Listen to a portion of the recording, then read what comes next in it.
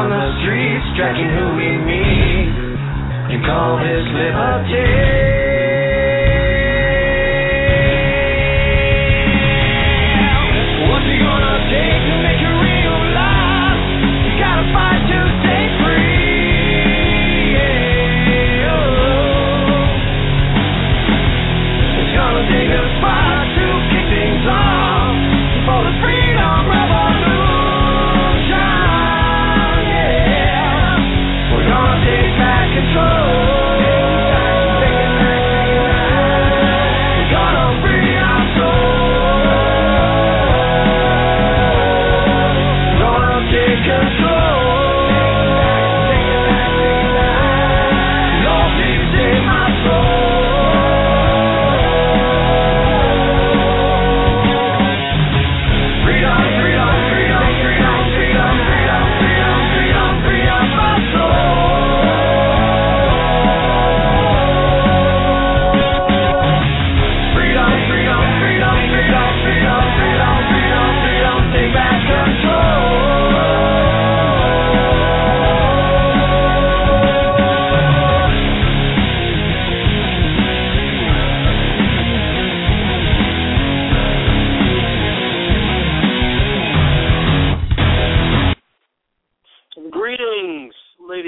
gentlemen. Welcome to the Rifleman Radio Show.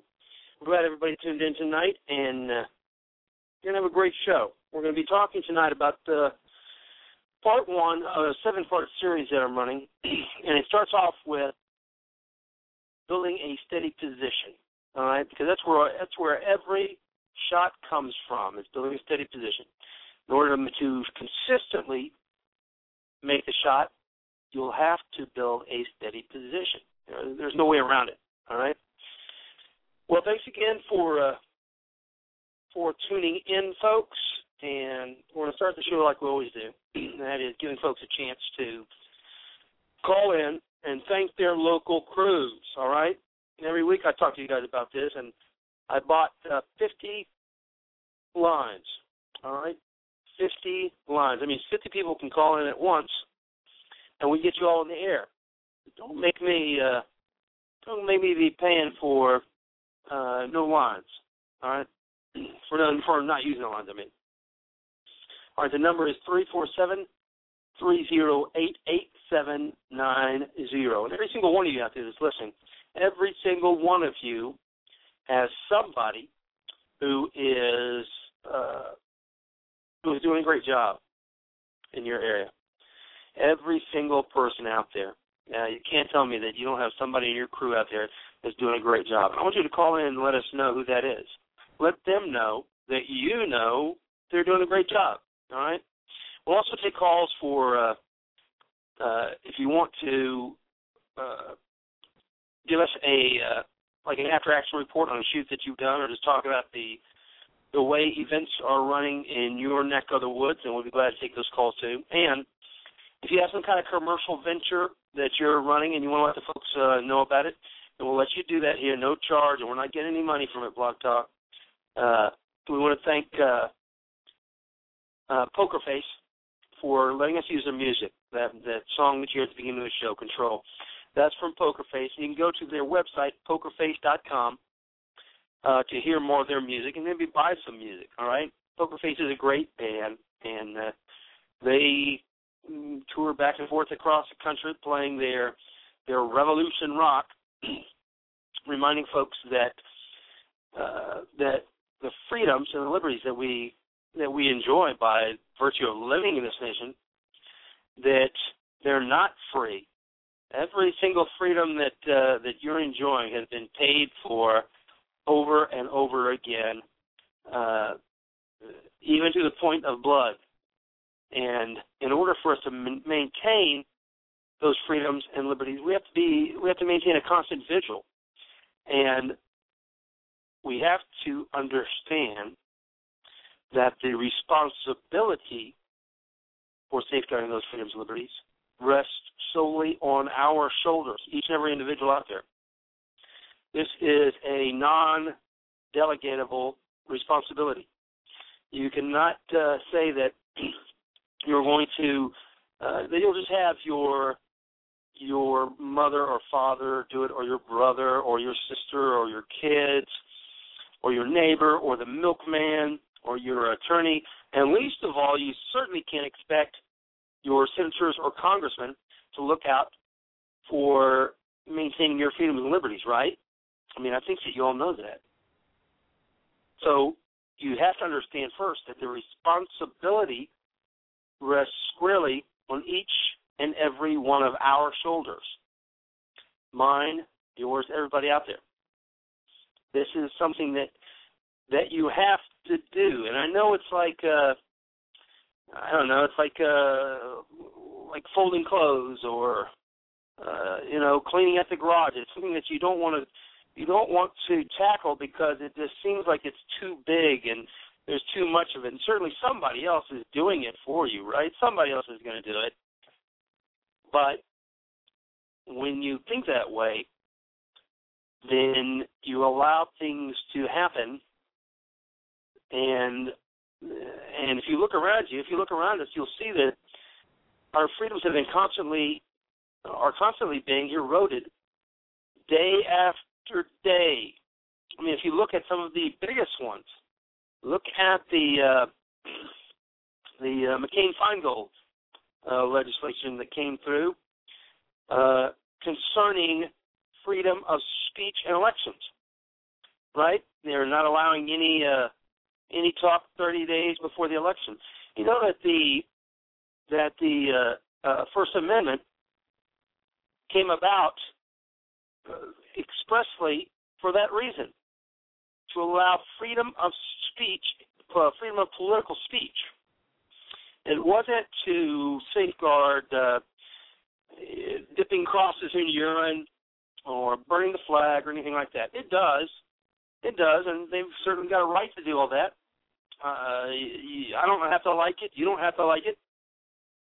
But it's their right to do that. The First Amendment came about because people were being put in jail for talking about their political leaders, about politicians in elections, and if they said something that the politicians didn't like, then they would just send the sheriff out or send the constable out, grab them and put them in jail. That's the whole reason for it. And here we are with an act, once again, limiting the freedom of speech on politicians. This is, and I'm not going to keep going into this because I'm just using it as an example of what is happening out there and how these things are sliding by us. All right, remember that then I want you to call in before we get started on the show. I want you to call in and tell me about your local cruise. All right? I know that we've got about 20 or so folks in the chat room, and I know that a lot of those guys in the chat room have folks that they want to thank. I'm going to thank Kirk Wheeler because Kirk, Spit Stickler on the forum, Kirk has muscled a huge amount of graphics and stuff for the Appleseed Project. He is a very accomplished graphic designer with his own company in the DFW area, and he does a fantastic job. If you look up the billboards, the artwork for the billboards that are up, that is Kirk's job. If you look at the trifolds that everybody's using, that's Kirk's work right there. The trifolds are absolutely beautiful. I think it's a fantastic piece of artwork. And every time we ask him for something, he comes up with it. He does his job. So I want to thank Kirk Wheeler. I want to thank Larry Conrad also on my Texas crew. His full name is O'Reliable, and that's exactly what he is. Every time I open the doors here at the DeVille location for a shoot, his vehicle is the first one in here. He's on Friday nights. If not, it'll be early Saturday morning, and he usually brings his grandsons with him, and he always does the setup. He puts up the flags, helps me put up the target line. We make sure that the outhouse is good to go, and he is. He's extremely reliable, and I want to thank him for the spectacular job he is doing. Okay, it's telling me that another user has logged in using my account. I don't know who that is. Maybe it's the co-host. I'm not sure. Or maybe it's just Blog Talk bizarreness for the chat room. All right. Those are the two of the folks that I want to thank. And I also want to thank Floyd Ferguson in the DFW area because Floyd is a new shoot boss, and he got up to his shoot boss status very quickly because he did a lot of shoots, and he did a great job at each one of them. He went through all of his training very quickly, very correctly, and he dots every I, he crosses every T, and almost every single time that we need him for somewhere, he is there. He is there ahead of time, ready to go, prepared, and just a really great addition to the Texas crew. All right, and if you want to thank somebody, then what we'd like you to do is call in. The number is 347-308-8790. 347-308-8790.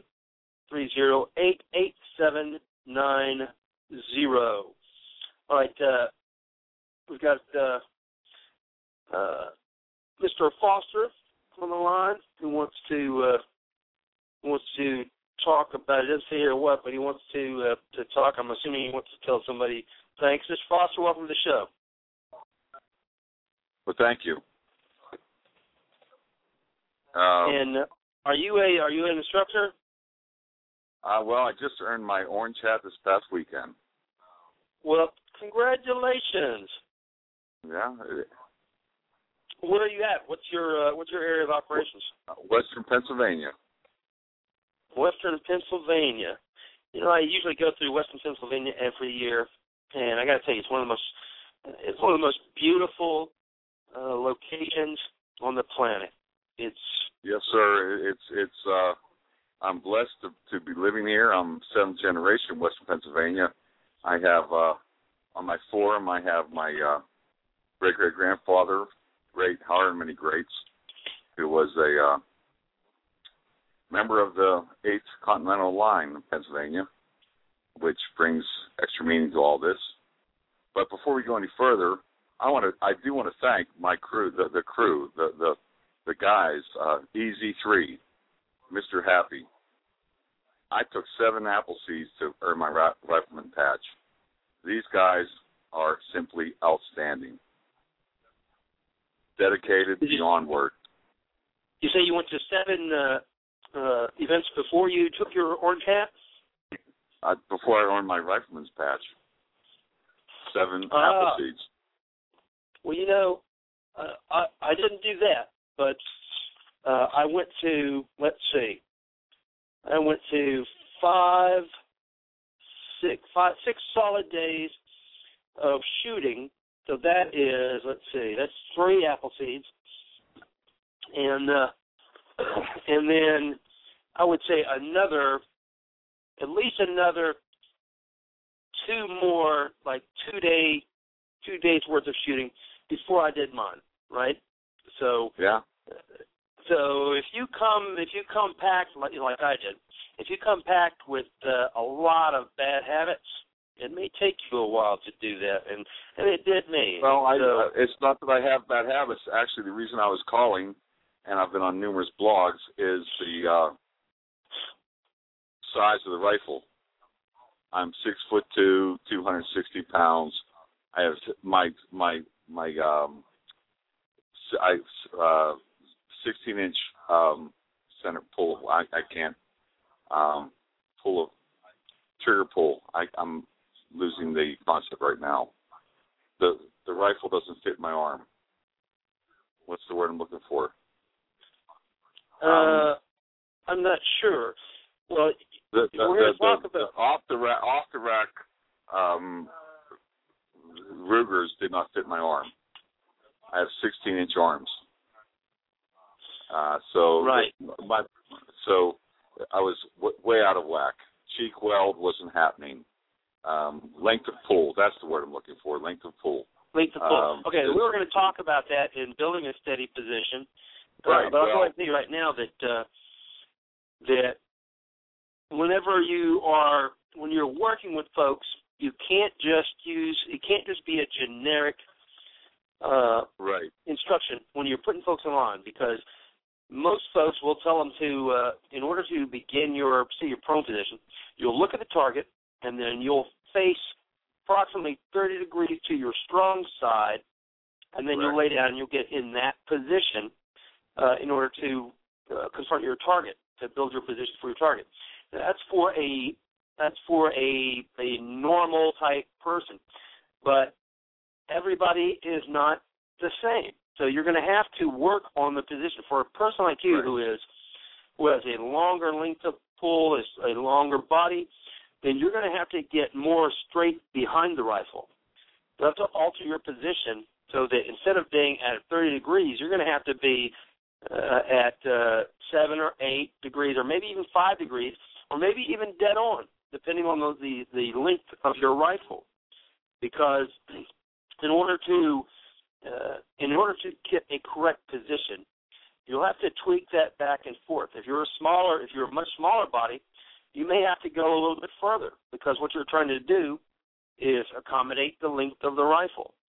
So I'm sure that you ended up, if you were shooting the out of the box 1022 with that short stock on it, then you're going to have to get more. You have to face more straight onto the target in order to correct the length of pull. Is that what you had to do? Oh, I had to add a limb saver plus a piece of foam behind the butt, and it's still short. My point of the phone call is I understand the time constraints of Appleseed, but I spent 3 Appleseeds before anybody ever addressed the length of pull with me, and that was the second I did. Right, now, granted, I'm beyond the average. I understand that, but somewhere along the line, that's supposed to be something that is addressed for each individual. When you go down the line, you're looking at the folks. You look at their bodies, you look at their positions. Yeah. Like I said, if it's a normal person, then you're about between 20 and 30 degrees to your strong side in order to accommodate the rifle. If you're a smaller armed person, you may need to crank it a little bit more in order to get the rifle to accommodate the rifle. If you're a longer armed person, then it's going to have to be less. It can't be that 30 degrees. It'll have to be less than that. You'll have to face more directly onto the target until you make because canting your body, moving the angle of your body back and forth, shortens or lengthens the rifle. So understood. Yeah. We know you understand it now. What we'll have to do is make sure that the folks working, that all of our instructors, and a good many of them do, because that's what they're trained to do. But they do. I have to say that they do, because the first couple of Appleseeds I attended were heavily attended, and the instructor-student ratio was pretty high. And only when we got to one where there's only 3 shooters and 4 instructors did I have a chance to actually get some one-on-one. And that's when a lot of my deficiencies came to the forefront. And when we fixed a whole bunch of things that weekend, we fixed like everything. Scope. I wear trifocals. Couldn't see the front. Couldn't keep the sight on target.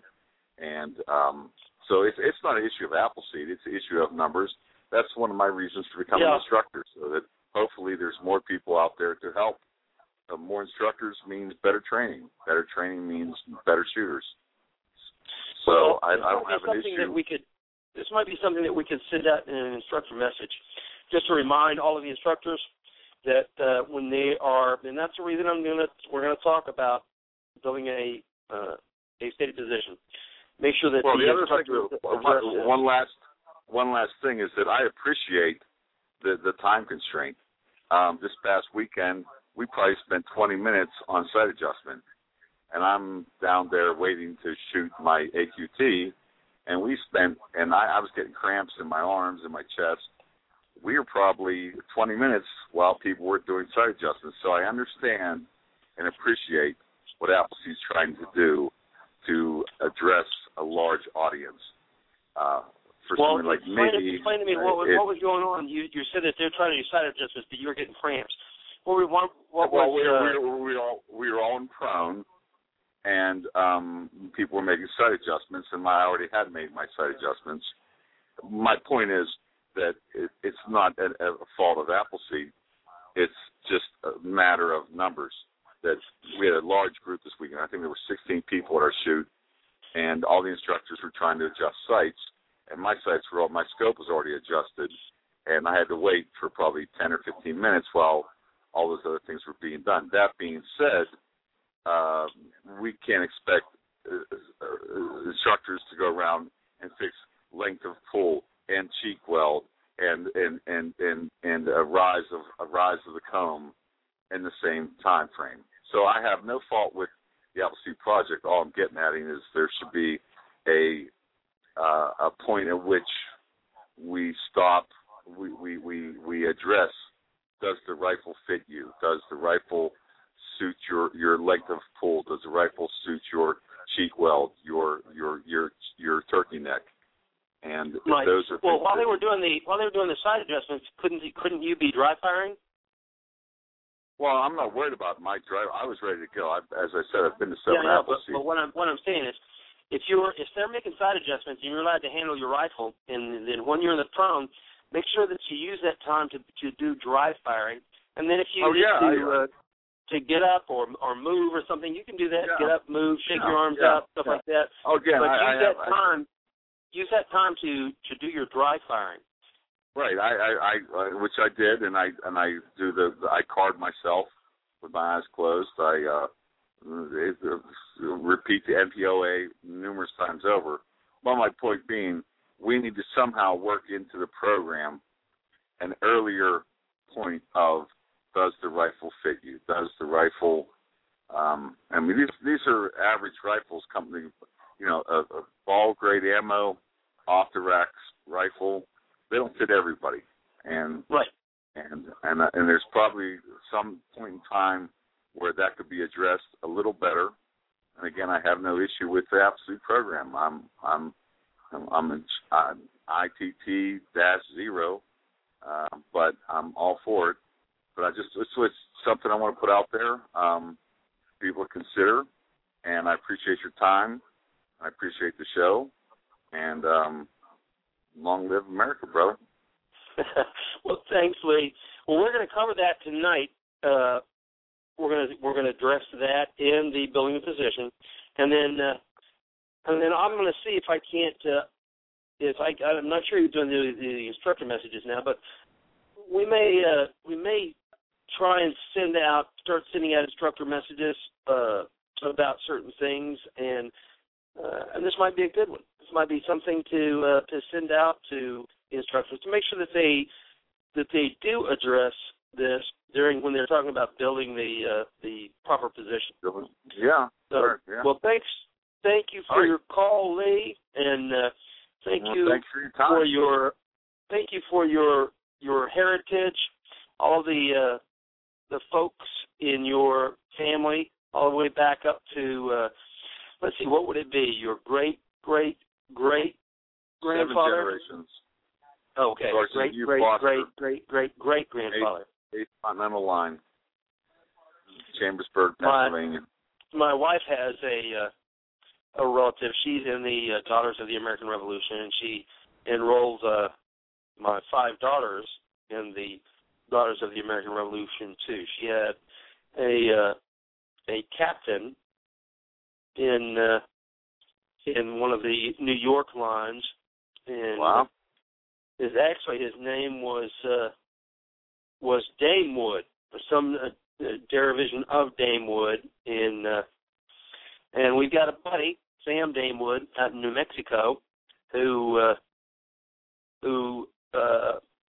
let's see, we looked in the book for it, and the Dame Woods, Sam Dame Wood's family, and the Dame Woods from New York don't have any interaction on the line, but you can trace all of Sam Dame Wood's family all the way back to when they came over, and there are a lot of folks in the program who have direct connections back to the American Revolution. And even if you don't, you are still, each and every one of us, are still directly connected to what they did by their vision, by the vision of what the founding fathers of this nation. When I say founding fathers, I'm not just talking about Hancock and Franklin and Washington and the rest of those folks. No, we're talking about the regular Joe.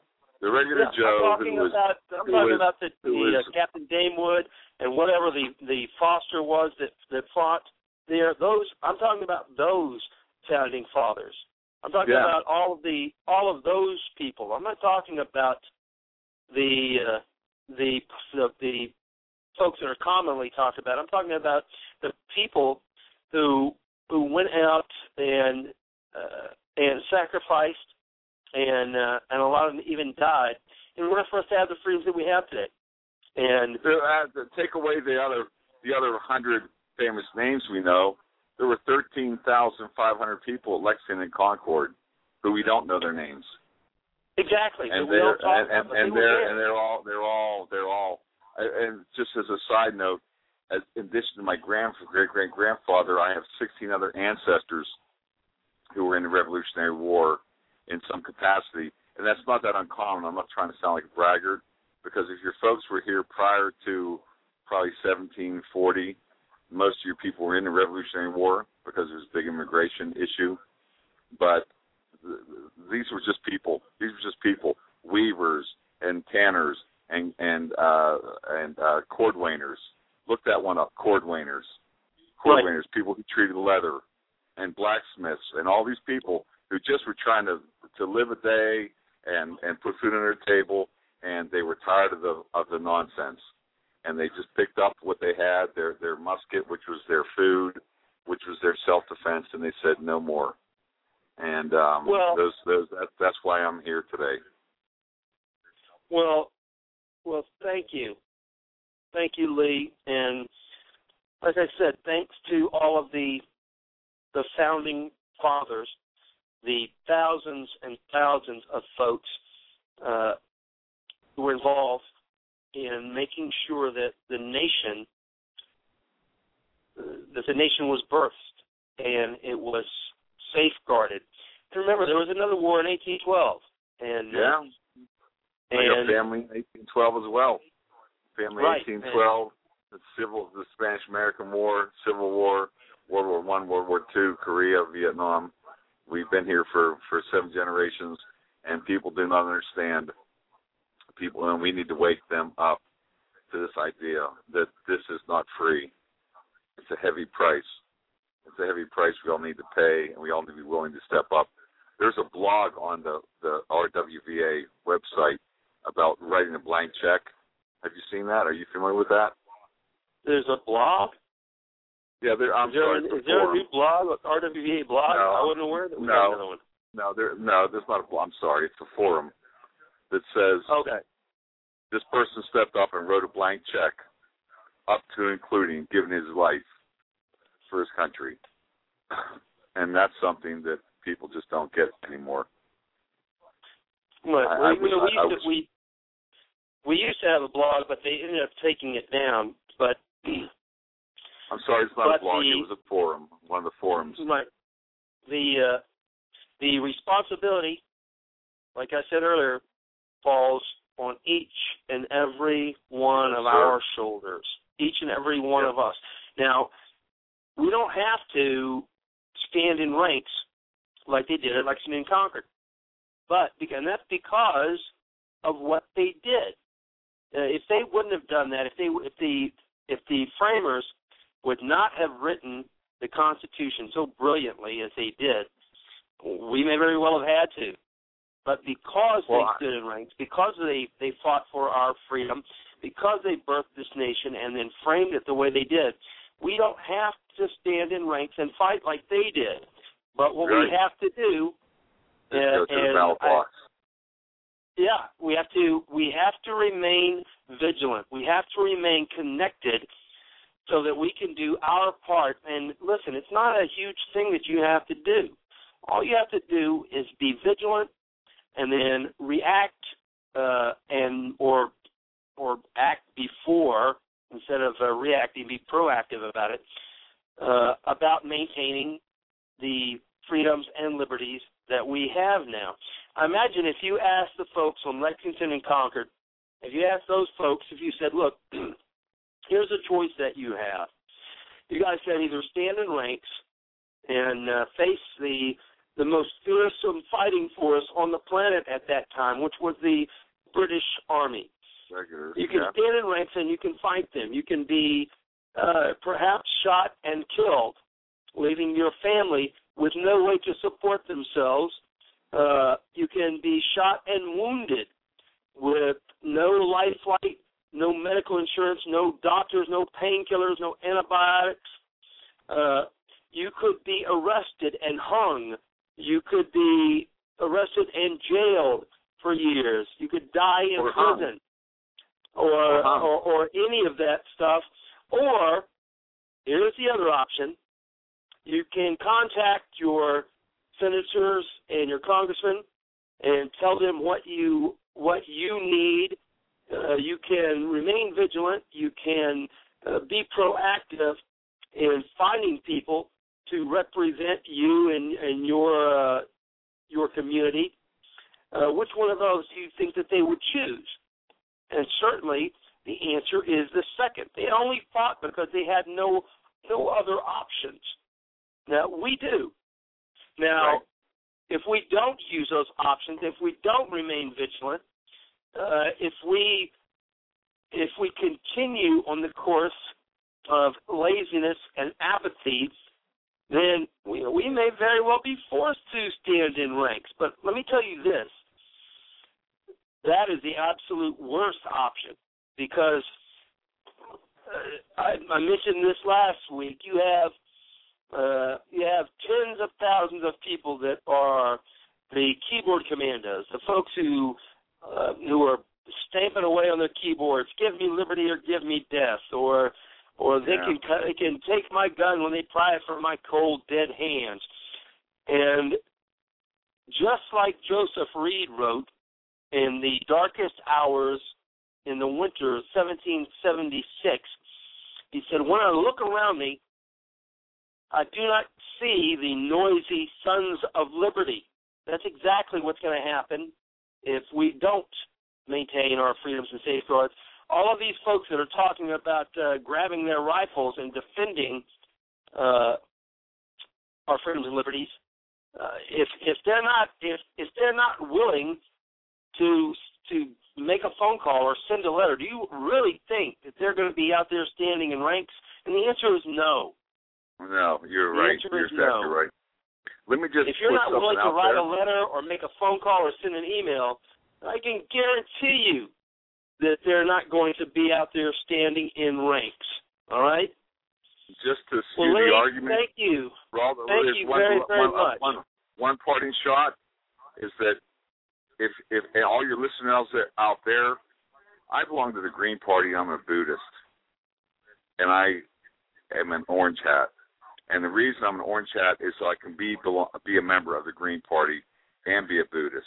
And Buddhists are pacifistic and don't believe in violence, but my perspective is a well-armed citizenry, and that will maintain my right to be a member of the Green Party and a Buddhist and an orange hat and hopefully a red hat soon. Well, I know that the Buddhists are pacifists, and they don't want violence and stuff like that. Right. But listen, I've seen a lot of Buddhists go into high kung fu mode when they had to. Well, the bottom line is I don't ever want to shoot a human being. I would like to go to my grave never taking violence against a fellow human being. But I will do what I have to do to preserve my right to be a Buddhist, to be a member of the Green Party, be a member of the Communist Party, to be a member of the Klan, to be a member of the Republican, whatever party. I will do my utmost to preserve that right, which includes, if need be, my life. But the rest of the world needs to wake up to this fact that this is not free. This idea is not free. This place where we live, this wonderful place we live, is not free. It requires a commitment. You need to get your sorry self off the sofa and get to the ballot box or get to wherever you need to do to affect change. And whatever it takes, if it's my orange hat or my red hat or my loud mouth, God be it. So, well, thank you for your time and your audience, and long live Appleseed. All right, well, Lee, listen, thank you. And don't be a stranger, all right? You keep calling in and letting us know about how the events are going in Pennsylvania. Like I said, I didn't go to New York this year, but every time we go, we pass through the western edge of Pennsylvania, and I got to tell you, man, it's like driving for miles through a Mel Gibson movie set. Yes, it's so beautiful. Every square inch of that place is absolutely gorgeous. Well, please do. It's a wonderful place to live and be a patriot. All right, thank you, Lee. Like I said, don't be a stranger. Be sure to call back in. Thank you very much. All right, bye-bye. We have to remember that we don't have, like I said, this responsibility is not delegatable. We have to do it. We have to maintain it, and it doesn't take a lot of time. I've gone through this before. I'm not going to spend a whole lot of time on it tonight, but I've gone through this before when I talk to you guys that 5 minutes a day, 5 minutes a day, that's like a cup of coffee, right? 5 minutes. That's about what it takes to drink a cup of coffee. Let it kind of cool down. You take a little sips of it. And then finally gulp in the last quarter of the cup before it gets cold. 5 minutes a day is all it would take for us to ensure that the freedoms and liberties that we have that are being eroded, that are sliding away from us. And in places, they're just flying away from us. 5 minutes a day would ensure that these freedoms, these liberties are safeguarded. And the problem is right now is that the danger that we're facing is not a readily apparent one. It's not manifesting itself in the form of thousands of screaming jihadists coming ashore and shooting and burning and maiming, etc. It's manifesting itself in thousands of pages of paperwork, and it comes cloaked underneath the bills and executive orders that you can't see it. It's buried in a snowstorm flurry of paper. If it were the 10,000 screaming jihadists or British regulars, storming ashore, it would be very easy to understand that danger and focus on it. And the answer for that case is very easy. You grab your rifle and you form up lines and you defend your nation's soil.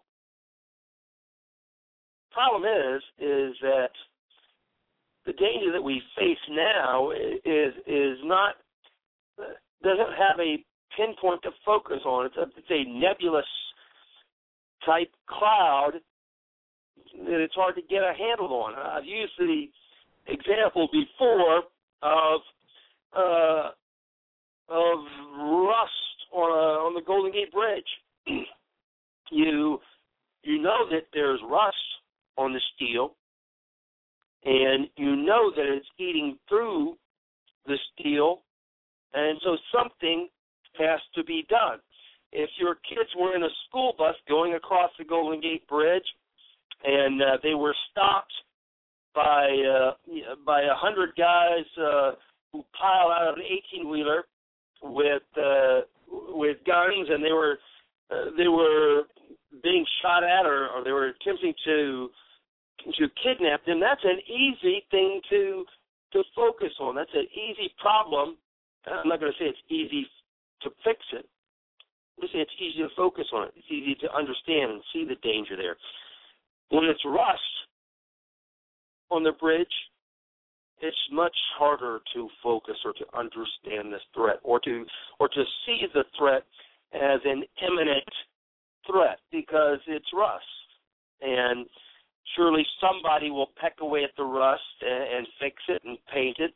But what if everybody thought that? What if the guys who were supposed to be maintaining the Golden Gate Bridge, what if they started doing what all of the rest of America is doing, and they started saying, well, surely, instead of they themselves, who were detailed to do it, they said, surely somebody, some other crew must be doing it. We're just going to, we're going to have some coffee, and we send somebody for donuts and bagels, and we're going to watch a game on the TV, and after that, there's a NASCAR race. We're going to watch that. Certainly somebody out there is fixing the rust, and they did this day after day. And one day, your kids are on that school bus going across the bridge, and it just cracks. And they go down head first into the bay in that bus, and they all perish. That is what we're looking at now, that the rust, sure as shooting, is going to destroy that bridge. But it doesn't happen fast. You know, there's a little rust here and a little rust there, and there's a little more rust, and you know, it's not some huge thing that you see everywhere. It's just a little here, a little there, and it's eating away at the still underneath the paint. You know, it's making those paint bubbles, and underneath those bubbles, there's still paint on the outside, but underneath those bubbles is rust eating away day after day at that bridge until it eats it until there is a fatal flaw in the bridge. And that's what we're doing. That's what's happening to us here in America. There's no specific threat that we see that we can all grab our gear and form up and meet the threat and grasp victory and pull victory from the jaws of defeat and then all pat ourselves on the back and enjoy our victory in defending our nation's freedoms and liberties. There's nothing that we can focus on. Instead, what we get in Appleseed, we call them icebergs. Icebergs that are in the path of the Titanic. And these icebergs come in the forms of different bills or different laws that are designed to focus your attention on them so that you're not looking at other things that are going on, and instead you have all your attention focused on one of two of these icebergs. Well, here's the problem with that. With the Titanic, as it was streaming along that night at cruising speed,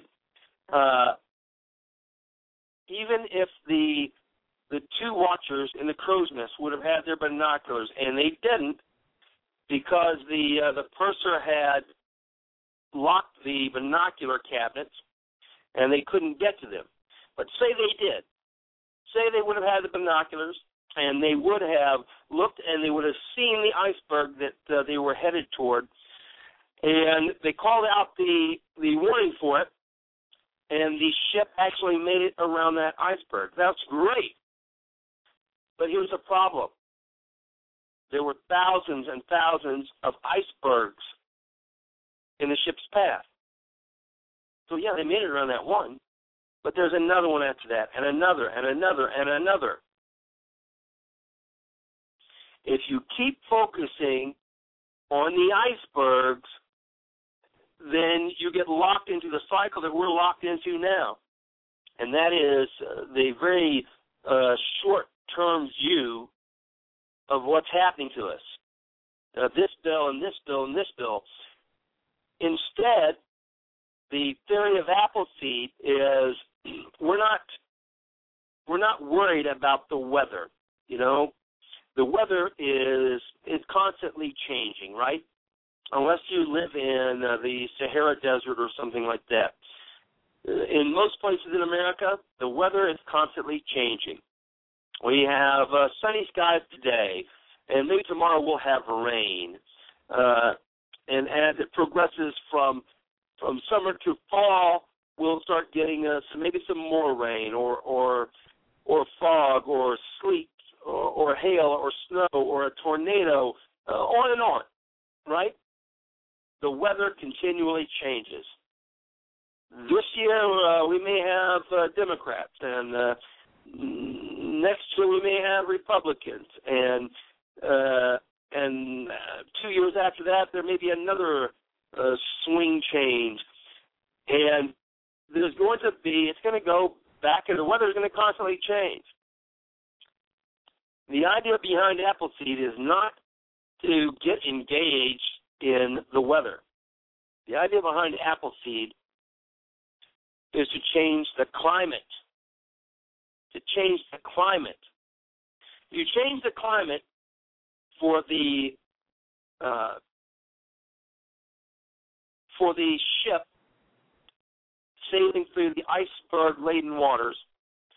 If you change the climate where the Titanic is moving, and you make it warmer, then all of the icebergs melt. And you don't have to look at them. You don't have to see them. You don't have to be wary of the danger of icebergs in a ship's path because you've changed the climate. The icebergs can't form up. That's the same thing that we're working on here at Appleseed. We're not going to worry about the weather. We're going to worry about the climate.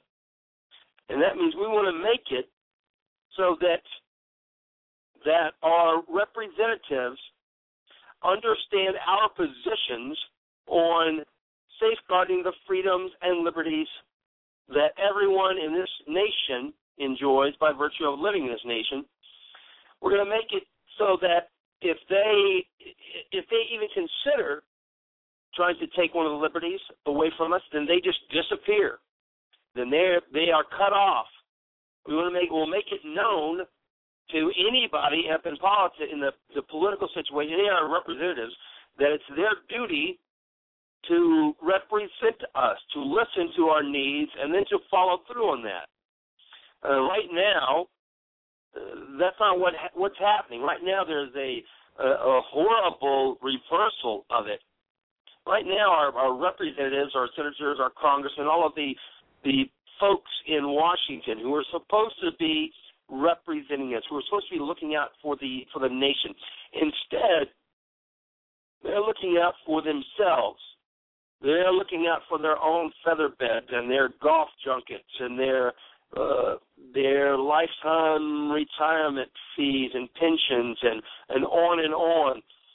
When we go to them now, it's expected that we go on bended knee so that we can beg a boon from our liege. And that's not the way it's supposed to be. They're supposed to be serving us. They're public servants. They're supposed to be listening to us and serving us. We want to change the climate. We don't want to worry about the weather. We don't have to keep calling our congressmen and our senators and saying, hey, here's what we want on this bill or this bill, etc.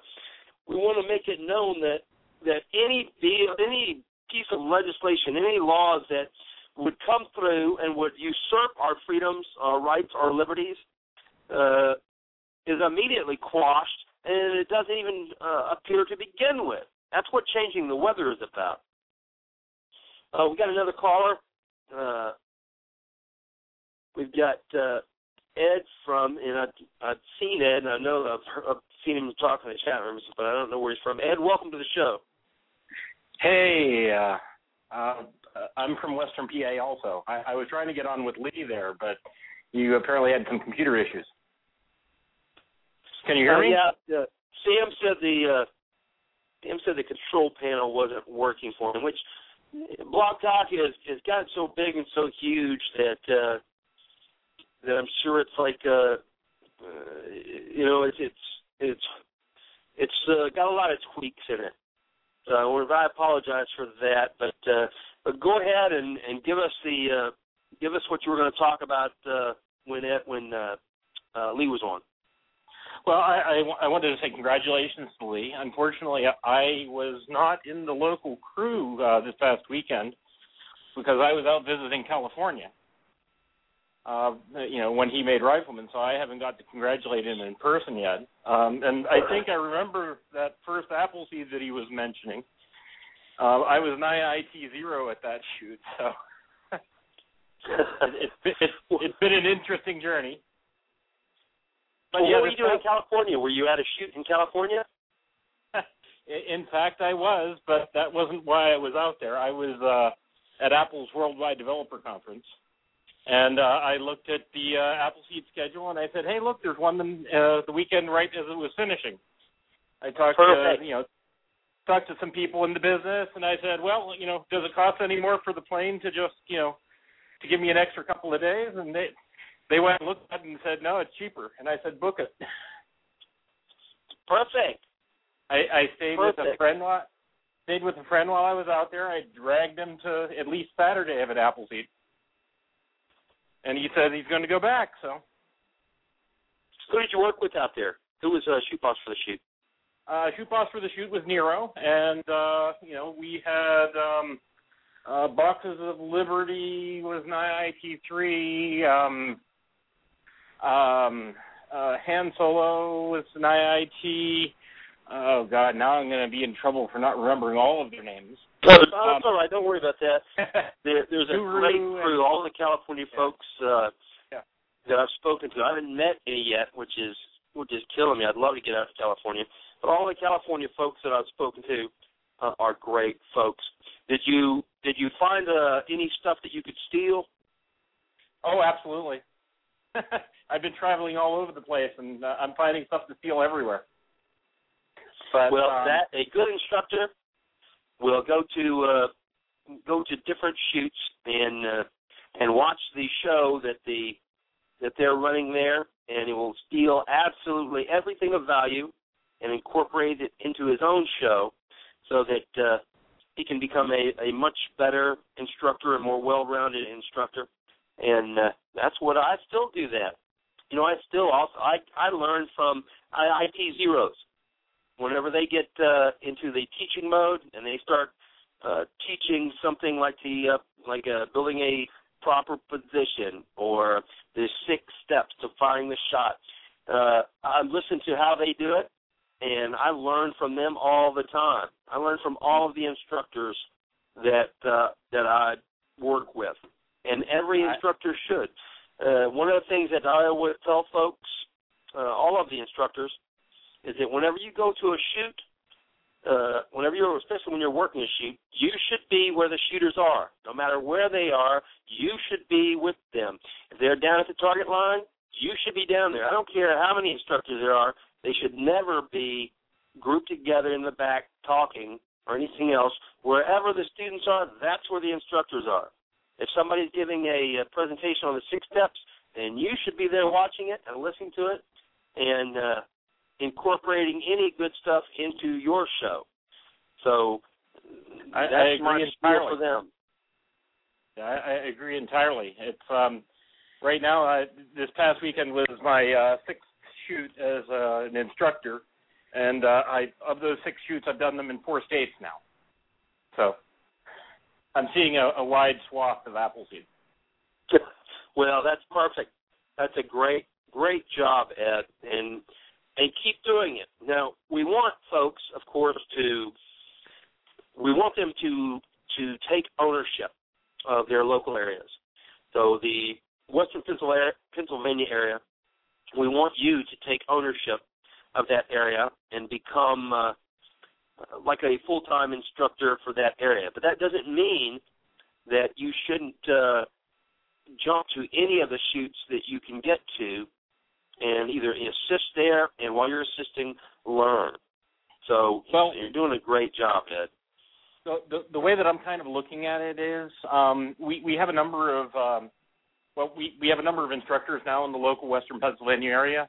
We've had a real great growth, an explosion of growth this year, and a lot of them can't really travel very far to go to various places. I sort of have a luxury that I don't consider it a long drive until I've driven more than 9 hours. So I'm going out and I'm bringing everything back that I can to our local guys.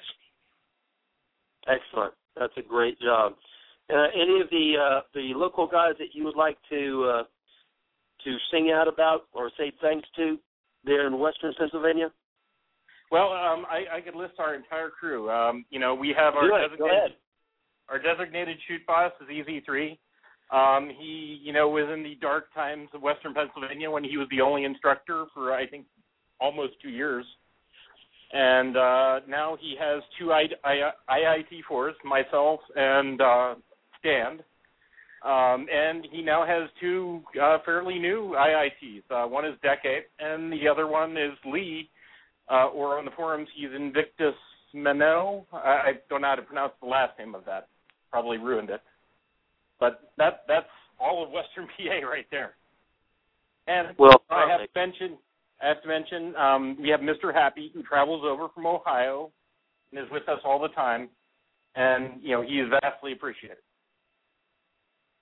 Well, thanks to all of the crew there in Western PA. And Ed, thank you for the work that you're doing, because I can tell from the way that you're talking, and I've read some of your posts and stuff on the forum and in the chat room, and you're a really great example of what instructors should be doing, how they should be using their time and getting to different shoots, and you yourself, from what I've seen and read, you've been going pretty fast.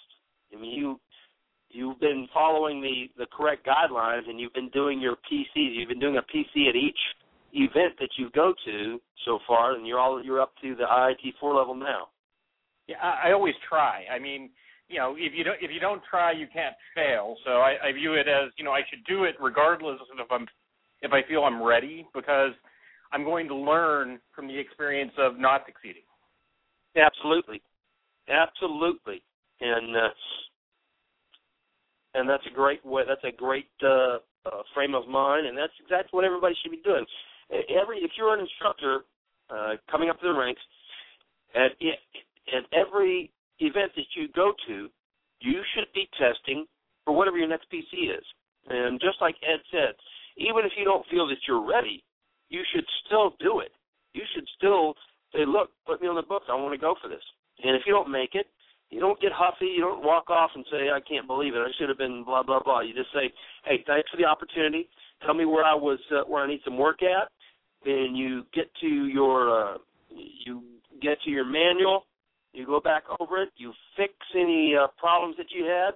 On the next event, you let the person know, hey, I'm coming to do my PC, whatever, again, and I'm going to be ready for this one.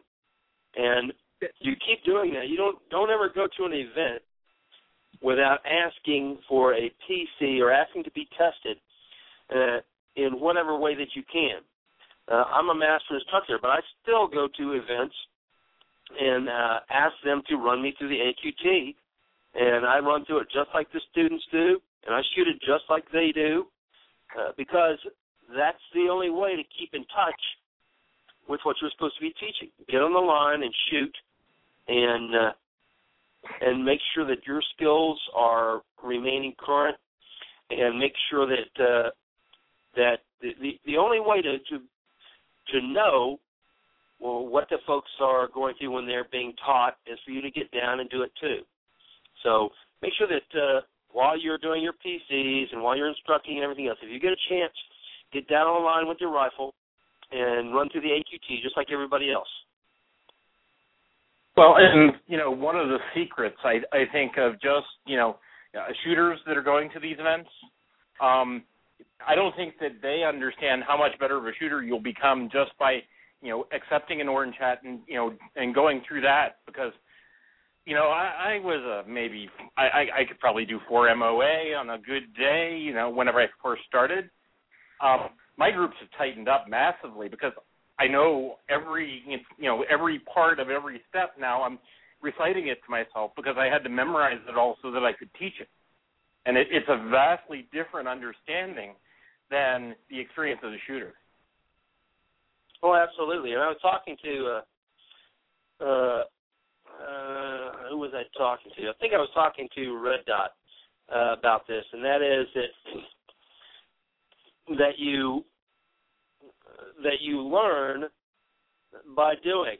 And I certainly remember my first the first apple seed that I did, and of course this was back in the days where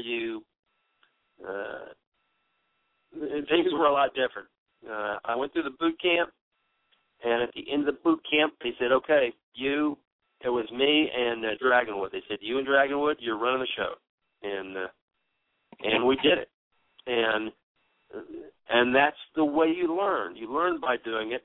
And if you make mistakes, you learn from those mistakes. Now, it's much better to learn from other people's mistakes than for you to make a mistake and do it.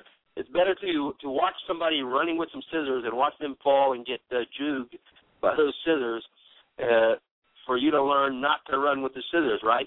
But if you do run with the scissors and you fall and get juged, then you certainly have learned not to do it. But you should throw yourself into it. You should ask to teach the sections or to tell the stories, even if you don't feel like you're completely ready.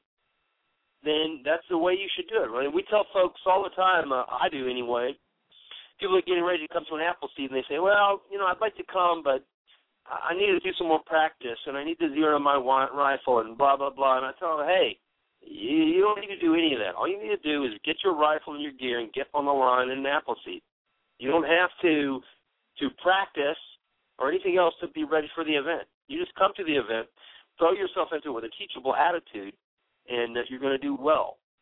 So you're doing a great job, Ed, and I really thank you for it.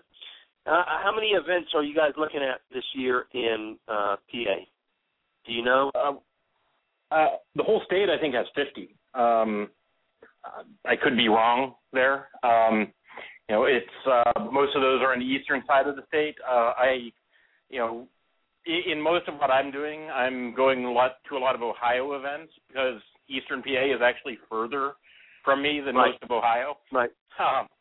So, unfortunately, there's a little bit of a divide there. It's a fairly large state, especially if you're talking about going east and west. That's a pretty long drive. It's longer than almost any other state until you get out west to go east and west in Pennsylvania. It's a pretty good long drive. You're all the way from Canada to the ocean is a long drive. It certainly is. But I think there are 50 events in PA, and we're doing pretty good as a state. That's great. If every state ran 50 events, we would be way ahead of where we are now. We could jump over a couple of years in our progression, and it's not that hard to get the events on the line. Now, I know a lot of states have a shortage of instructors, but hopefully we're working past that, and we got folks like you who are doing a great job of cross-border instructing, and hopefully we'll keep building up the instructor corps, and when we get to every state doing 50 shoots, we'll be doing a bang-up job. Well, is there anything else you want to get out to Ed? Nope. I'm just packing up for the apple seed I'm doing this weekend, so I'll just keep listening. All right. Well, thank you. Yeah, I got one this weekend too, and I've got a lot of folks that I've been talking to before they were coming. There was one family, a woman and 4 kids, and she didn't want to come because she didn't think she was ready. She goes, I don't think I'm ready. And I told her, I said, look, all you have to have is a teachable attitude. We'll provide the rest. She didn't have any rifles, nothing. So I gave her a list of just the short list of things she can get. She's going to grab some rimfire ammunition and some eye protection for the kids, and the rest of the stuff we're going to provide. And then there was 3 or 4 other folks I talked to who were kind of in the same frame of mind. I'm not ready. I don't think I'm ready. And you don't have to be ready. All you got to do is show up with a teachable attitude. All right, Ed. Well, thank you very much. Keep doing what you're doing. God bless you and yours. And and thank you for what you do, Scout. And thank you for what you do. All right. Thank you, Ed. All right. We've got about 49 minutes left. I can't see the chat. The Blog Talk, whatever software is not even allowing me to see it now. It froze up on me and disappeared. So if somebody's asking questions in the chat room, you can go ahead and put it. You can go ahead and ask questions in there, and I mean, Sam can either whisper it in my ear or he can post it to me on the switchboard. Oh, well, never mind. It just opened up. All right. We want to go ahead. If somebody wants to call, you can still call in during the whole show. We'll still take a break and take your calls. If you want to call in and thank any of your local crew, or give us an action report for your state or something, we'll still be glad to hear that. You can call in at 347-308-8790. But we're going to go ahead and get started with the very first thing you have to do in order to make the shot, and that's building the proper position. Now, Lee, I think, called in at the beginning of the show, and we're going to talk about the stuff that he went through in just a minute. But before you can make the shot, in order for you to make the shot consistently, you're going to have to build a steady position. And in Appleseed, we shoot in four different. We shoot in three different positions in 4 stages. But within each stage, within each shooting position, there is a large variety of ways to do it. What we're going to give you the basic position, and we're going to give you the steady hold factors for it, and then you're going to alter it to what you need it to be. All right? So let's get started with that. The very first position that we're going to talk about. Give me just one second here. I'm going to try and type. Okay, because as we know, I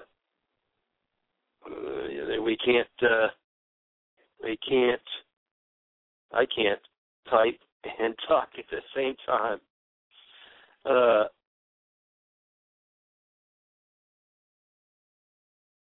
Hold on. All right. We've got the first position that we'll show you is going to be the prone position. All right. This is the steadiest position, is to be in prone, and because of all the abilities of the prone position for you to be supported. Now, like I was talking with Lee, the first thing that you're going to do, and this is the generic beginning, this is how you're going to start out, and then you're going to alter it and tweak it to you however it needs to be done. It's no different than going into a store for men and getting a suit. You can buy a suit off the rack, and it may work for you, it may not. But you're going to get that suit off the rack, and then you're going to go over to the tailor, and the tailor is going to alter it so that it fits you correctly, because the suit was just designed to fit a generic human being, and no two individuals are alike, all right? So the tailor is going to tailor the suit to fit your needs. And this is the same thing with the different positions. There's going to be some general rules, and then there's going to be a tailoring of the of each of the positions. All right, I'm going to stop trying to. I'm going to stop trying to read here, and we're just going to go into it. All right, you're going to in the prone position, you're going to start by facing the target head on, and then you're going to alter your position by turning to face about 20 to 30 degrees to your strong side. Your strong side is the hand that you use to actually squeeze the trigger whenever you're shooting. If you're right-handed, then your strong side is to your right. If you're left-handed, then your strong side is to your left. So you're going to start facing the target. You're going to move the direction that you're facing about 20 to 30 degrees to your strong side, and you're going to lay on the ground in that position. Then you're going to take your rifle and get it up into your shoulder, and we'll start out by at the very front, as if you were facing the person who's in the prone position, and you're working your way around them from the muzzle. So the first thing you're going to look at is to see if their elbow, their support elbow, is as far underneath the rifle as it can be. The reason you want to do this is so that hopefully the support elbow is directly under the rifle. The elbow then is on the ground, and the forearm is going straight up to where it meets the stock. This is because we don't want to use muscles to hold our position. There should be no muscles involved, or as little muscle involved as possible when you're setting up your position, because muscles become fatigued. Muscles can weaken or falter. So getting the support elbow as far underneath the rifle as possible is very important. And that way you have the rifle sitting on the hand, which is sitting on the forearm, which is sitting on the elbow, sitting on the ground. So you have rifle, bone, bone, bone, ground. Now you don't have to use muscles. Now if you look at the hand gripping the rifle from the support hand should be open and relaxed. If you want to curl your fingers and touch the stock, you can. But if you look down at the shooter's support hand, there should not be any white fingernails. There should be no white knuckles. It should just be an open hand with the rifle stock basically following the lifeline of the palm. All right? You don't want to grip the rifle. Gripping the rifle means that you're using muscles. Using muscles means that you're imparting movement. We want to try and get all of the muscles away from this position. All right. Now you're looking at the person's body, at their spine. The spine should be straight. If you look at somebody and they've got their upper body kind of planted, and you look at their lower body, and it's offline, and there's a curvature to the spine, then that's incorrect.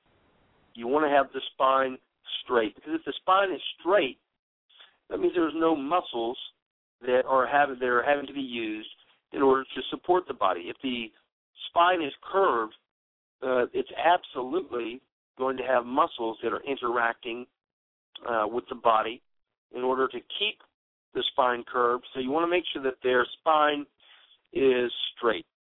And then you come to their weak side leg. That leg should be in line with the upper body.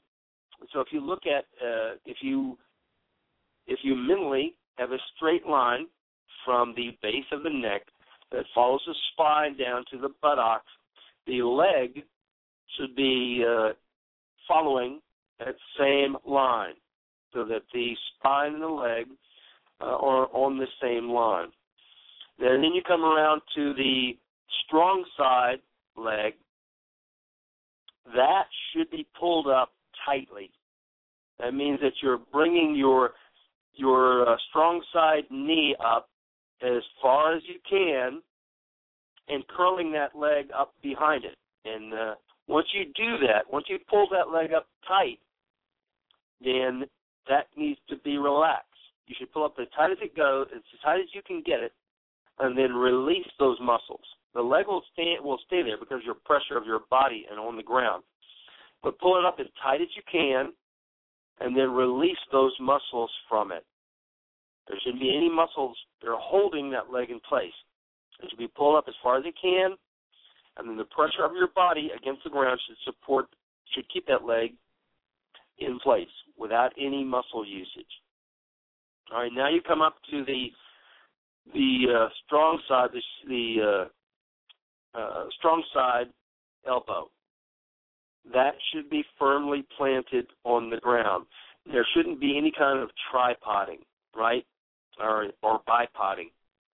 That means that the person is supporting themselves in kind of like a V fashion, so that they have weight.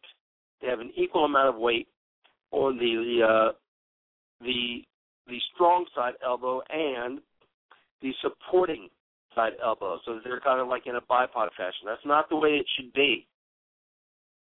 They should have the majority of the weight of their body in the rifle should be on the support elbow that's directly under the rifle.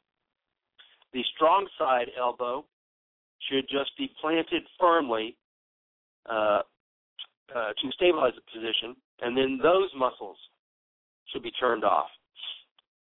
Now we look at the strong hand grip. Look at the hand now. The grip should be grasping the stock right there, where right behind the action, right where their finger can have access to the trigger. It should be grasping the stock in a strong handshake style grip. All right? And you know what a handshake grip is. You guys, everybody has shaken somebody else's hand before. And you know what a good handshake grip is. It's not a clench. You're not squeezing the other person's hand. You don't have any white knuckles, white fingernails. It's just a firm handshake-style grip. And it's grasping the stock and pulling it back into your shoulder. All right, now let's look at the head. The head should be turkey-necked and then planted on the stock. And when I say turkey-necked, what I'm talking about is you take your head and your neck, and you don't scrunch it down like you're trying to avoid something being thrown at you. You lengthen your neck as if there were a rope attached to the very top of your head, and it's pulling it so that your vertebrae are lengthened. And as far as it'll go, because it will only go so far without assistance, you lengthen your neck, and then you lay it down on your stock. And the reason you do this is for consistency. You lengthen your neck, and then you place it onto the stock for your cheek weld. You do this for consistency because your neck is only going to go so far. So you know that once you lengthen your neck and put it down the stock, it's in the same place that it is every time. You can't go any further. This also helps with recoil, especially from folks who are using scopes. If you lengthen your neck as far as it will go and then place it on the stock and you have your scope adjusted for that, that means that whenever you go into recoil, the scope can't come back to your face because the recoil that's being generated pushes your shoulder back, which is connected to your neck, which is connected to your head and your face. That means if you lengthened your neck, put it down to your stock, and then adjusted your scope for that position, during recoil, your face has to move back with the recoil. People get scope face when they don't do this, and they adjust it so that whenever it goes into recoil, there's a couple of inches of neck that can open up and move back and leave the head in that position while it's going into recoil, so the head stays there until the scope comes back and smacks it. So you're going to lengthen your neck, put it down onto the stock, and that way that every time you do this, it goes to the same place. Every time you do it, it goes to the same place. Then, once you put it in the stock, then you're going to get a cheek weld. And the reason it's called a weld is because it's a good, firm position on the stock in the same place every time. It's not hovering above the stock, kind of moving around, just barely touching the stock with your face. It's in the same place every time.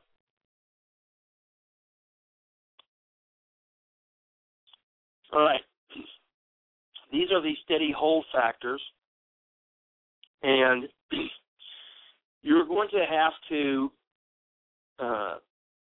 adjust your position to suit your particular needs, all right?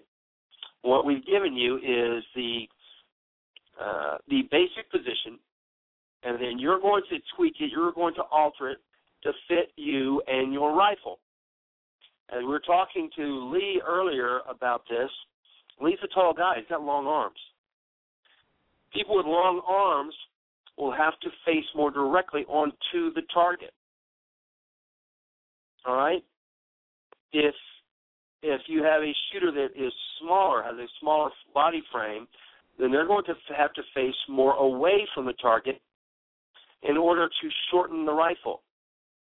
When you move face onto the target, you're lengthening the rifle.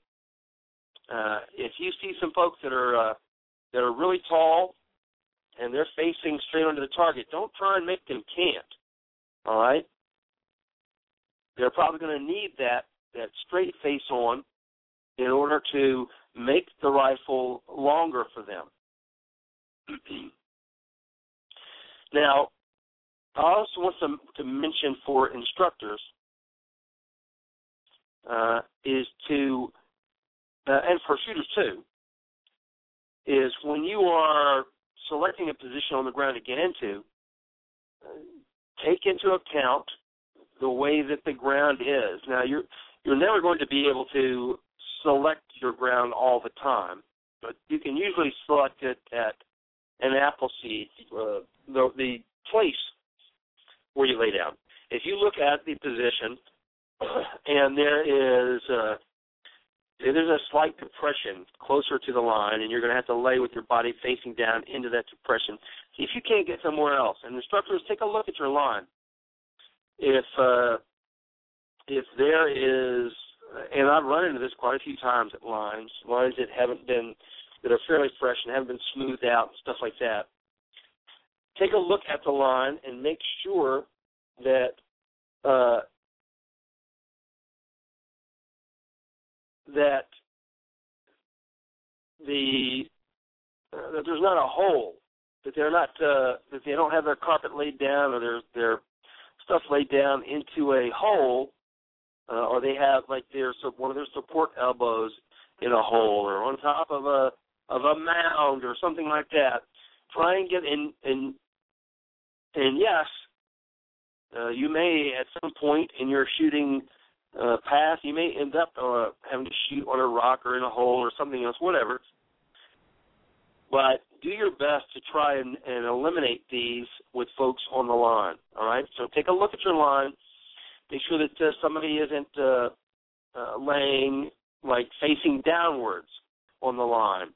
If you can move them around so that they're not, especially people with shorter or smaller frame bodies, make sure that they are not, don't have their upper body in a hole in front of them, or anybody has their arm, one arm or the other in the depression or something like that. Take a look at your line. If you can do something before, if you get there a day before or something, you look at the line and it's raggedy, see if you can't get a shovel or maybe a dirt rake or something and try and smooth it out as much as you can. I had to do this several times, and on different ranges. And of course, we've had to do different things with folks because we've had some pretty rough shooting areas and ant attacks and hornets and you name it. But see if you can't smooth out the ground as much as possible. If there's a hole or depression there, try and move the people away from the hole, especially if they're, like I said, if they have their upper bodies facing downward. So pay attention to the line. If you can't get it as smooth, nice and smooth as possible for your shooters, and pay attention to the way that they are sitting there on the dirt, and make sure that they're not being canted by having one arm or the other in a hole or something like that. Because I see that very often, and try and alter that. All right. This is the prone position. All right. And we teach it first because that's at Appleseed because it's the most stable position. And we want folks to start out learning in the most stable, all right? The next position we're going to go to is the sitting position. And the sitting position has all types of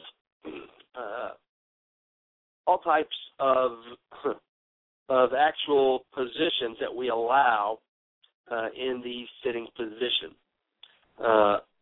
We've got the most stable one in sitting is where you have both butt cheeks on the ground and you have your legs crossed at the ankles, right? And then you have both of your elbows supported on your knees. This is the most stable position for sitting. It's not the easiest one to get into, but it's the most stable position for sitting because once again, you have bone, which is your elbow. Your hand, which is going to be sitting on your forearm, which is sitting on your elbow, which is sitting on the bone of your leg, which is sitting on the bone of it's being supported by the bone of the foot, which is sitting on the ground, right? So you have bone, bone, bone, bone, bone, ground. So this is the one we would like you to try and achieve, and it may not happen at first. It took me a long time to get into the cross ankle position and be able to shoot.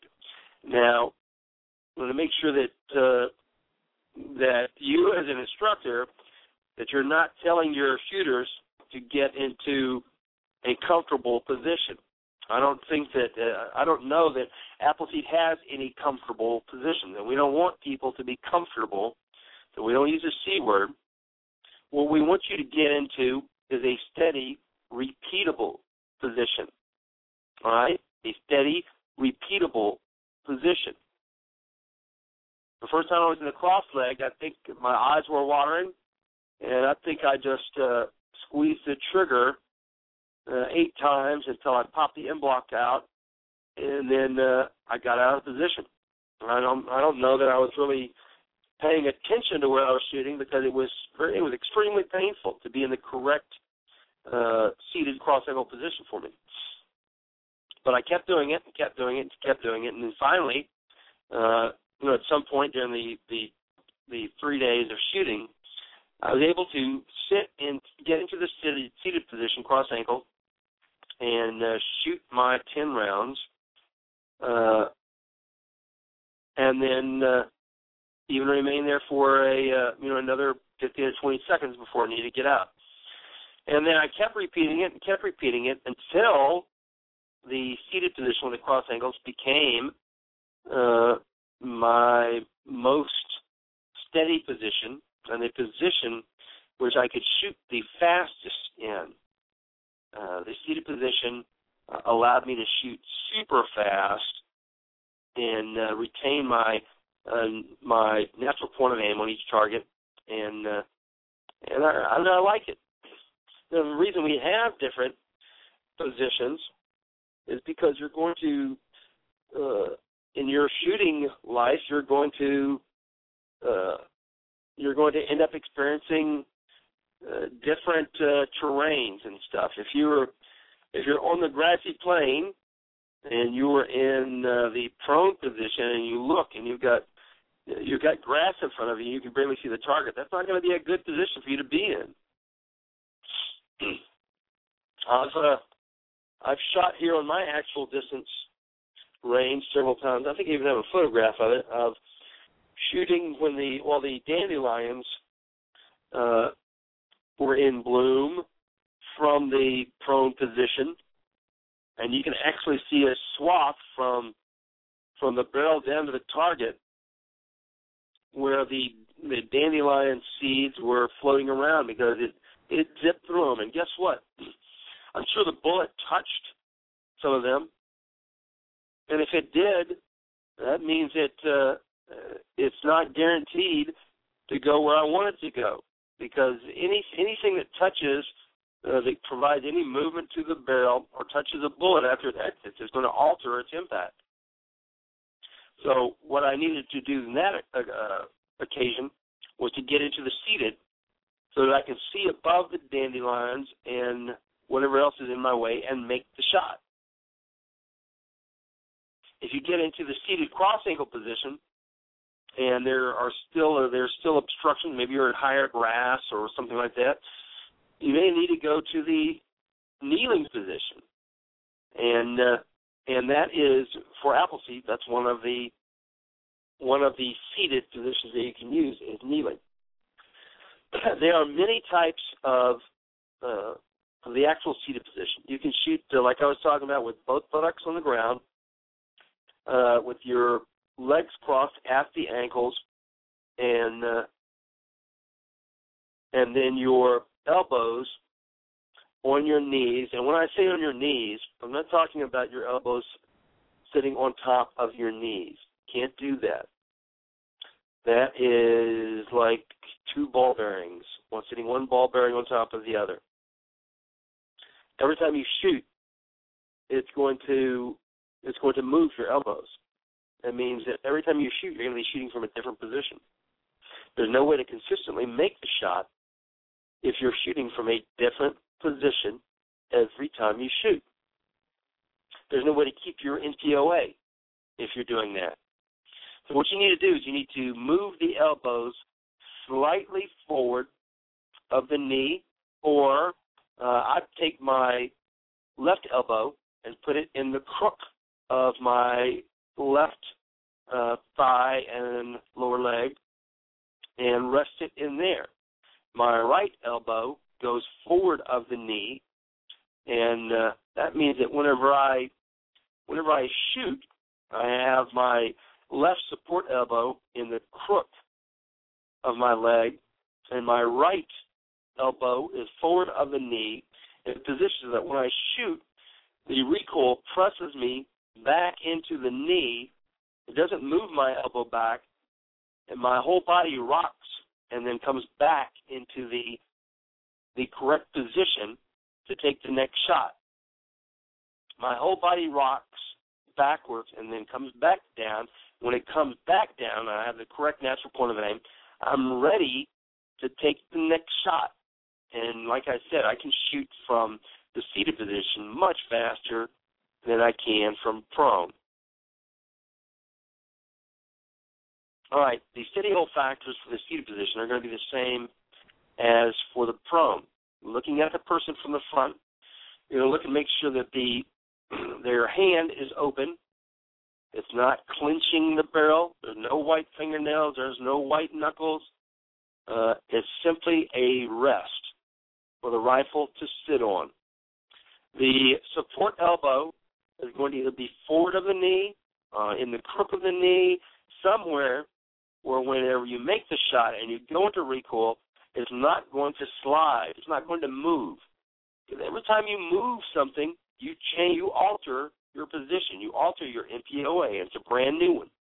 It may be right, but it may not. Who knows? So make sure that you have your elbow, the support elbow, in a position so that it can absorb the recoil without moving. All right? Now you're going to look at the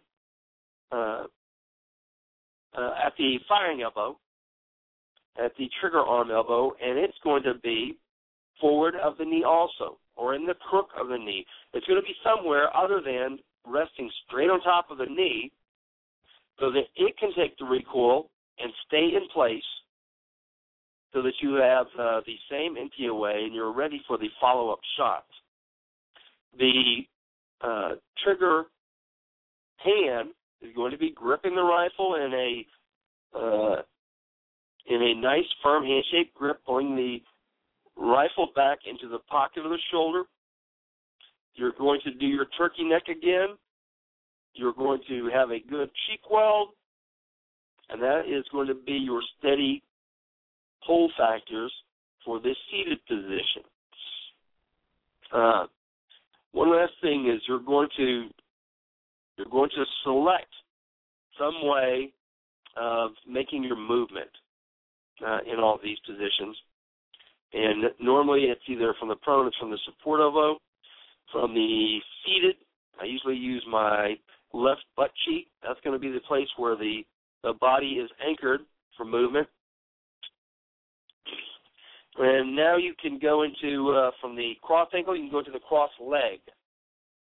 That's where the legs are crossed in front of you, but the knees are not laying on the ankles and supported by them. They're more up in the air. This is less steady. From there you go to the open leg. That's where you have your legs are crooked. They're bent, but they're both open and stretching out away in front of you. And this is even less steady because every time you alter your position and you make it less steady, then you're going to have to deal with that movement. And we want to cut out as much movement as we can in order to make the shot consistently. You can do kneeling, and in kneeling, you have some of the same steady hold factors. You have the hand being a support. You have the elbow as far under the rifle straight as you can, with the elbow of the support arm on the knee, and the knee is straight under the rifle, going down to the foot that's sitting on the ground. But then you come around to the strong side, and you don't have a way for the strong side elbow to be supported. So what you'll have to do in this case is you'll have to chicken wing it. That means you're going to have to bring it up high. And that way, once you bring the arm up high, then you're bringing it to the same position every time. You're bringing that chicken wing up, and it may not be the exact position by millimeters, but it's going to be pretty close. And that's what you're going to have to have. You're going to have to try and be as consistent as you can by bringing the elbow up to the same place every time and chicken winging it, all right? So that is the steady positions for the sitting and the kneeling. Like I said, you may be sitting there cross-legged and you still can't see over the tall grass for obstruction, so you may have to go to the kneeling. All right? Now, each of these times we're always using our sling to help steady the rifle. Now we go into the standing position.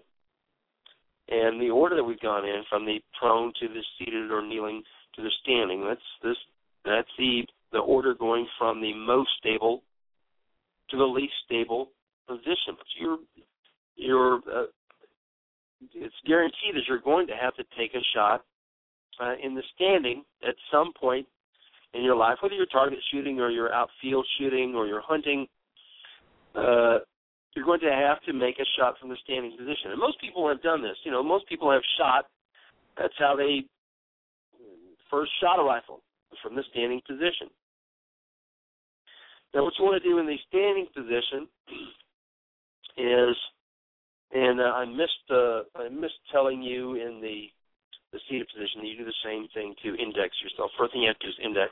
You're looking at the target, and you'll have to turn your body somewhere in the 25 to 30 degree range away toward your strong side to index yourself to the target whenever you sit down. That's what you'll have to do. And you'll have to tweak it. You'll have to tweak it once you're down and get the understanding of how much you need to move to your strong side away from the target each time you get down into the seated. You have to tweak it, and then you'll have to muscle memory it. When I get down into the seated position, or any position that I get into, I've done it enough now so that I know by the feel of it if it's right or not. I don't have to try and figure it out or adjust it or anything else, because I know from getting into these positions I have developed the muscle memory to be able to get into the position quickly and correctly without a lot of work, without a lot of thinking about it. Now, it'll have to be altered depending on where you are. If the ground isn't nice and flat, or like I was saying before, if you've got holes, or if you sit down on the edge of a hole or into a hole, or you got a big rock around you or something, then you'll have to alter your position. But you need to practice positions enough that you develop the muscle memory so that whenever you get into the position, you're not having to try and figure it out. You're going to leave it to your muscle memory to get you into the correct position. There's something else I wanted to say about that, but I forgot what it is. All right.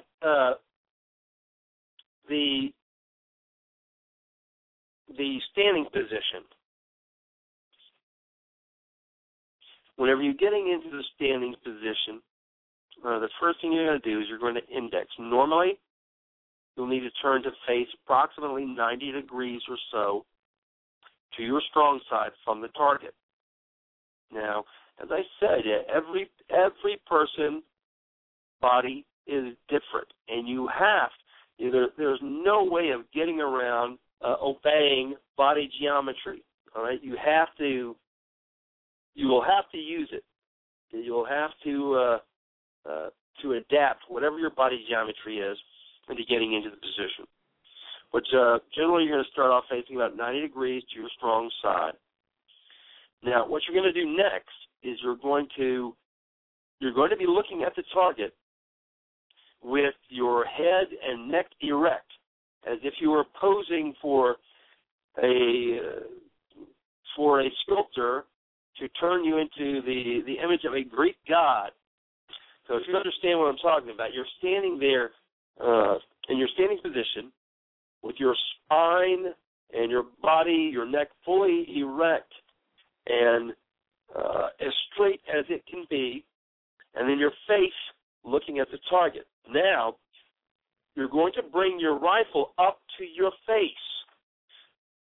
You're not going to go looking for that rifle with your head and your neck. You're not going to have that the stock of the rifle in the same place in your shoulder pocket, so that you have to scrunch down with your face or your neck to get it. You're going to bring the rifle up to your face. That's how you're going to start out in this position. Now, that means that the stock is going to be in a higher position than in the seated, kneeling, or prone. The stock is going to be a higher position. As a matter of fact, in most cases, generally, you should be able to be standing behind the person and see a good deal of the stock sticking up above their shoulder. That way, their neck and face remain in a position to get on the stock without hunching down and using their muscles to find the stock. And you'll see a big difference if you have two people side by side, and one person brings the rifle up to their face, and the other person puts the rifle in their shoulder in the same place they would in prone or sitting, and then they bring their face and neck down to get it. The only way you can do this is by firing up a bunch of muscles in your neck and your shoulders and your back. That's the only way you can get the neck down into that position. That means that you've incorporated a huge amount of the muscle tissue in your neck, in your shoulders, in your back, in order to keep your face in that position. You don't want to do that.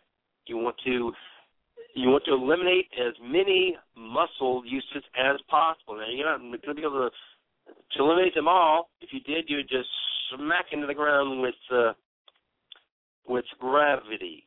All right, but you're going to eliminate as many as you can. You're going to do that by bringing the rifle up to your face, keeping your body as straight as you can, your upper body.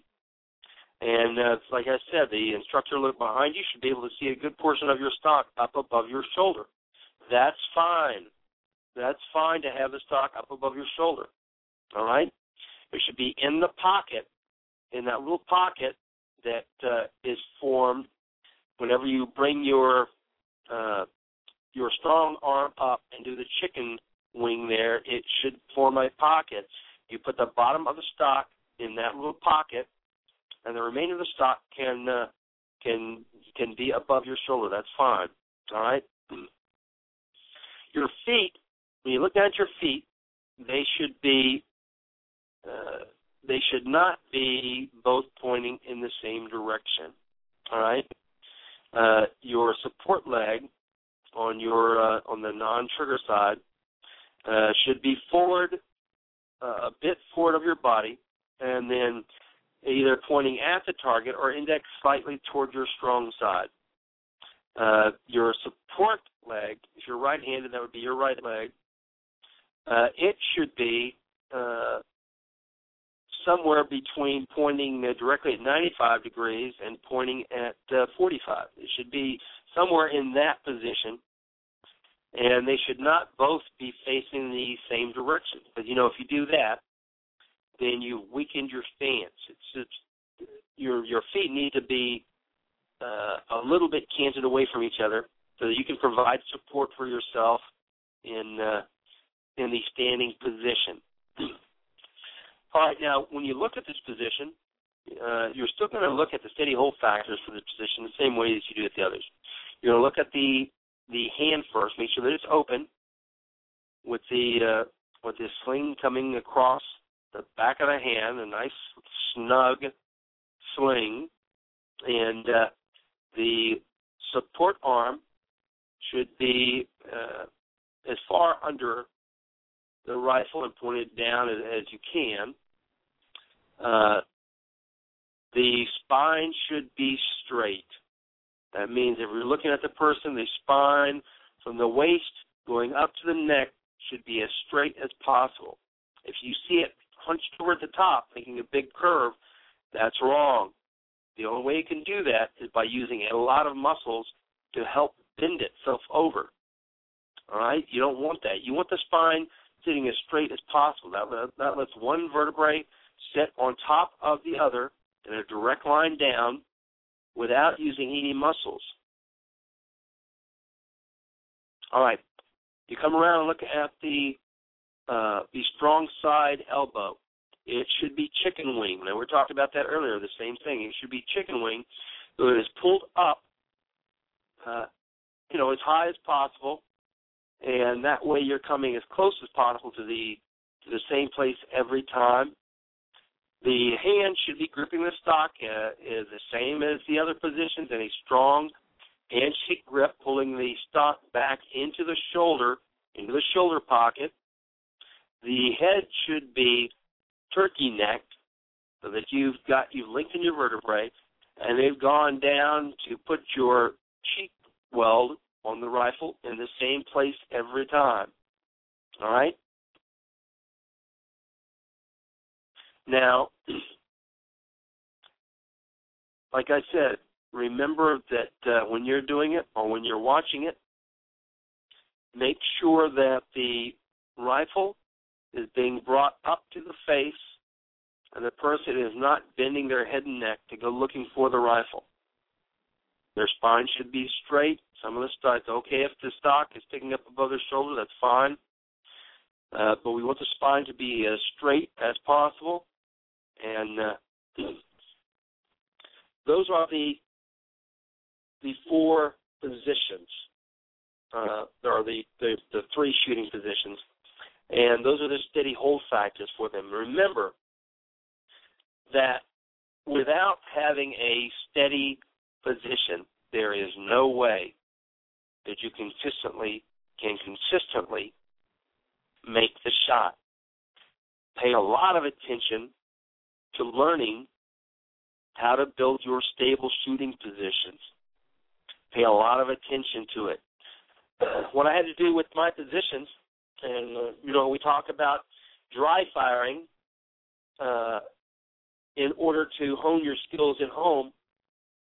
You do the same thing with your positions, and it doesn't take a lot of time. All you have to do to build your position, to make sure that they become easier to get into, and you teach yourself the muscle memory of how to get into them, is by getting into the positions. You take 5 minutes at night when you get home. Maybe you're getting undressed, or you just get your pajamas on or something like that. You go, okay, here we go, down into the prone. If you have a rifle you can use, fine, or a stock or something like that. If you don't, no problem. Just get down into the position, check yourself, make sure that you're following all the steady hold factors. All right, you do it? All right, fine, get up. Get up now. Get down into the seated position, whichever one you can get into. Get down into the seated position, count to 5, make sure you've got all the steady hold factors correct, and get out of it. Now try the standing position. Get into the standing position. Bring the rifle, bring the stock up to your face, and not looking for it, making sure that your spine is straight, and then get out of it. All right? That's the way that you're going to hone your steady hold factors in your position, is by practicing them. I just see Ed saying that he got his elbows on the ground in the seated position. Well, that's good. The only problem is that usually alters the cheek weld very strongly. So if you can do it, great. Anyway, practice your seated position, practice your standing, practice your prone, all right? Make sure that you're following all of the steady hold factors and that you're doing everything you can to ensure that you have a stable shooting position, all right? Join us next week. We're going to go on to the second part of the series, which is finding the shot, executing the shot by the 6 steps, all right? We're going to talk about that in part 2. I want to thank everybody who tuned in tonight, and take care of yourselves, all right? Take care of your families. Take care of your responsibility to safeguard the freedoms and liberties that we enjoy by virtue of living in this nation. God bless and keep you all, and we'll see you next week at 7 p.m. Central. Thank you, guys.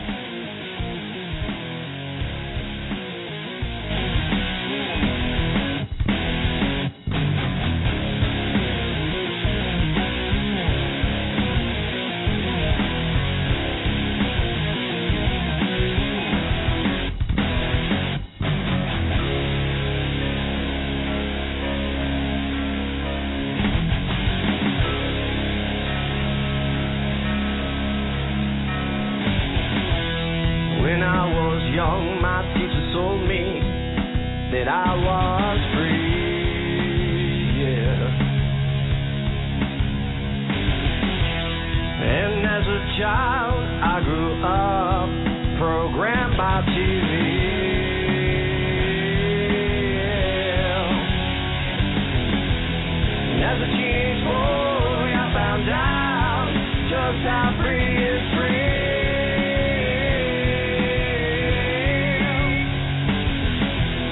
I took a toke from some good smoke while a man came down on me.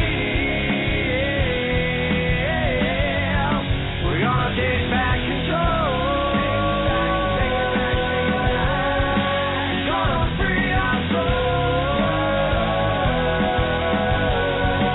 Gonna take control. Lord, please save my soul.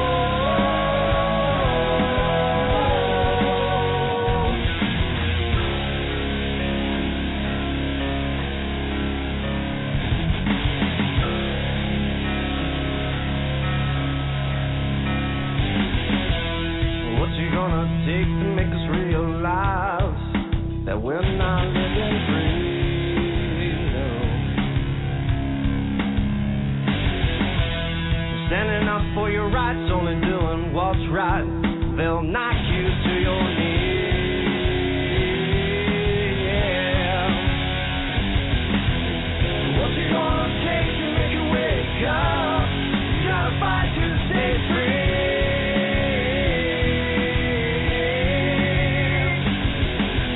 It only takes a spark to set things off. They say you want a revolution, yeah. We're gonna take back control. We're gonna free our soul.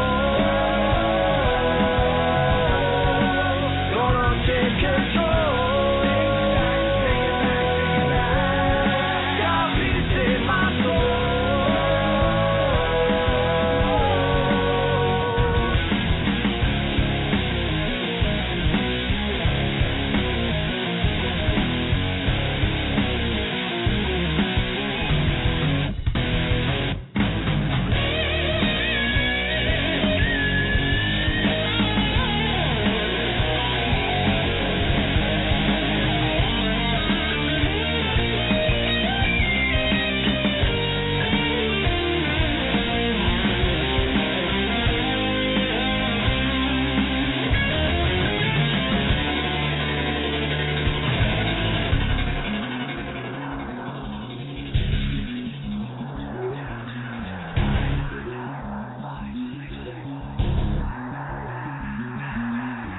Satellites in the skies broadcasting live to billions of people. Cameras on the streets tracking who we meet. You call this liberty?